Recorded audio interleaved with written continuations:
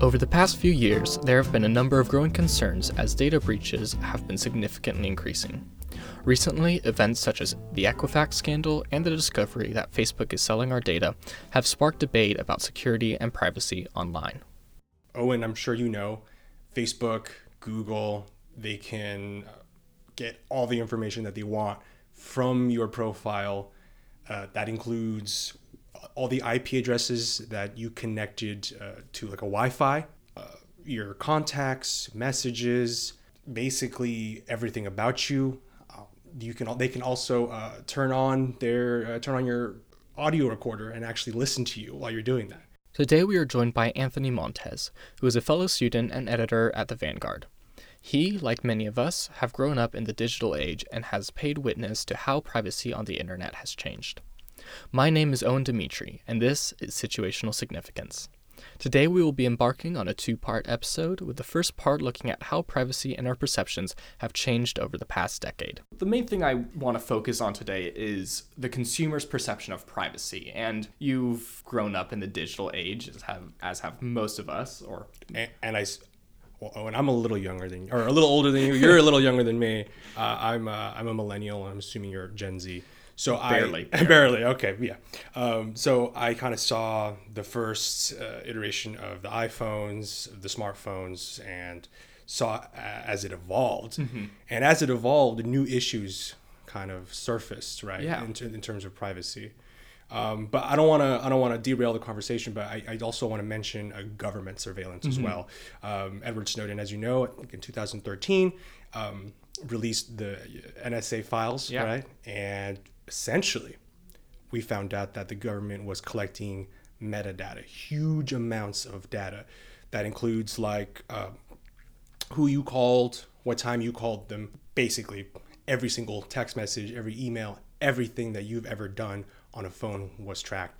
Moreover, we also were surveilling foreign countries. That includes Germany and China. So, and I find it a little bit humorous now that I'm not sure if you remember back in, I think early 2018 or 2019, the Trump administration basically said Huawei how do you say that? Huawei couldn't do business in the United States anymore because they were concerned that they were collecting data and sending it to the China government. Yeah. So I think that's just a little bit of irony right there. A little bit hypocritical. No, exactly. And that is actually a huge concern, is how the government impacts their data. And all this regulation, GDPR, and even... The GDPR is basically... Is the EU. The EU but California has a version of that as well that they've recently enacted. And all of those only count for companies and how those use your data, but it doesn't account for governments. And government spying is actually a huge deal. And something that is interesting is that a lot of messaging services, or people recommend using messaging services which have end-to-end encryption. So not traditional SMS, but things like iMessage or WhatsApp or stuff along those lines, because it is able to prevent, the spying on your messaging. Mm-hmm. But it doesn't prevent the spying from those companies, right?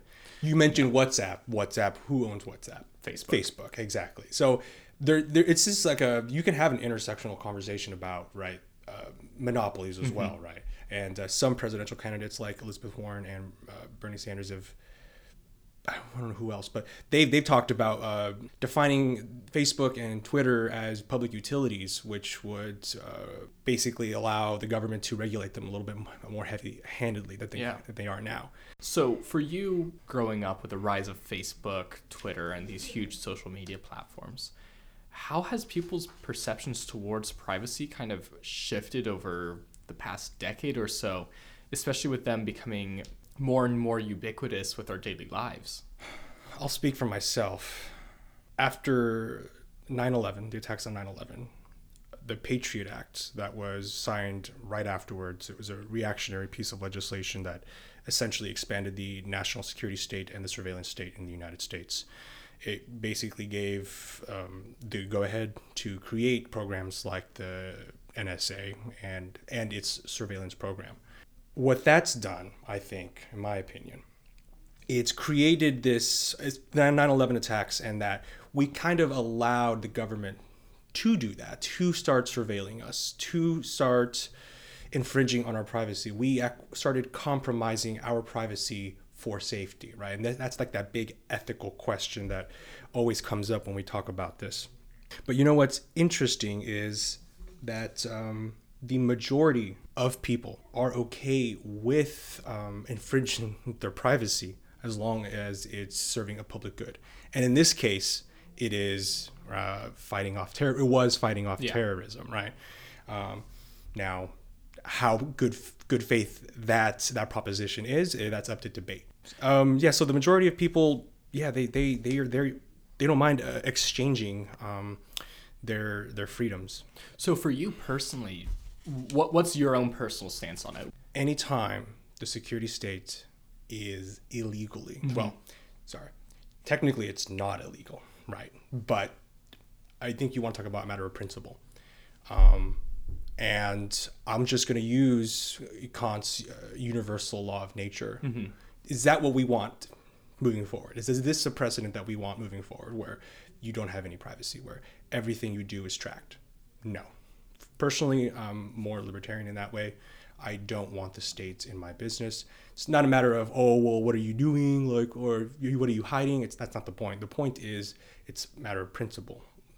Our country was written, and we were taught that we're supposed to fight against tyranny, and we can't fight against tyranny if we're being watched and we're being subject to surveillance on a daily basis. No, that's a very interesting point. Mm-hmm. I feel that the more surveillance there is, and the more watching it provides the people in power to be able to use it for political means, and that raises the ethical issue of it, and why it's so difficult to moderate is because if the wrong people have it, then it can be used in such a way that it could be used for more authoritarian ways. Mm-hmm. So it's this fine balance that we have to strike and really choose what level we want it at. I know you think that the government is one of the big perpetrators, but who else would you consider some of the biggest perpetrators of privacy invasions currently, especially looking at kind of, I guess, third-party companies? Well, speaking of third parties, I mean, the Cambridge Analytica scandal back in 2017, I think it was, when we finally found out about that. That was Facebook. Basically, there was a security flaw that Cambridge Analytica exploited and was able to steal, essentially, data for hundreds of thousands of people on behalf of the Trump 2020 campaign. So that's a big one. And that's basically, it's baked into the Facebook model, mm-hmm. right?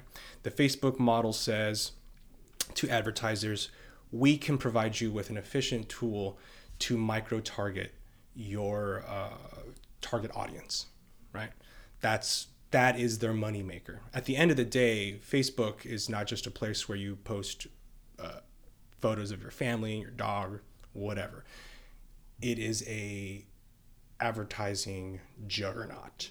It is credited for basically destroying print journalism, right? Print journalism was funded through ad revenue. Craigslist, you also have a hand in this. But Facebook ultimately was that final nail in the coffin. Now you have all these different print journalists, periodicals being bought up by private equity firms mm-hmm. and big conglomerates. Yeah. That's not good for a free press. So, like I said, it's a lot. This is an intersectional issue. No, exactly. Mm-hmm. And beyond Facebook, we also need to take a look at Google. Mm-hmm. Google is in so many different parts of our lives, and they rely almost solely on advertising revenue to continue to grow. And both Google and Facebook use algorithms to target ads, and they track you across. And the issue, especially on Facebook's side of thing, is this targeted algorithm is that it can very much lead to echo chambers online. And this mm-hmm. isn't only limited to Facebook, but it's Twitter, Reddit, all of these discussion forums which use these algorithms to better, target ads so that way they can make more money, but it then has this added side effect of creating these echo chambers, which leads to such issues such as the anti-vax movement, stuff that has happened with people wanting to vote for certain political candidates. So be it Trump, Bernie Sanders, Elizabeth Warren, Pete Buttigieg, all of these people are then put with like-minded people. So yeah, I'm in a leftist bubble. Yeah. Definitely. I'm a Bernie Sanders supporter. I don't mind saying that. But I know my feed is curated for my leftist politics. Yeah. I know that. I'm aware of that. Most people aren't. Most people don't consume media in a very active way like that. It's usually pretty reflexive. They don't think about it. Mm-hmm. These algorithms aren't meant to show users what they ought to see. These algorithms show people something that will engage them.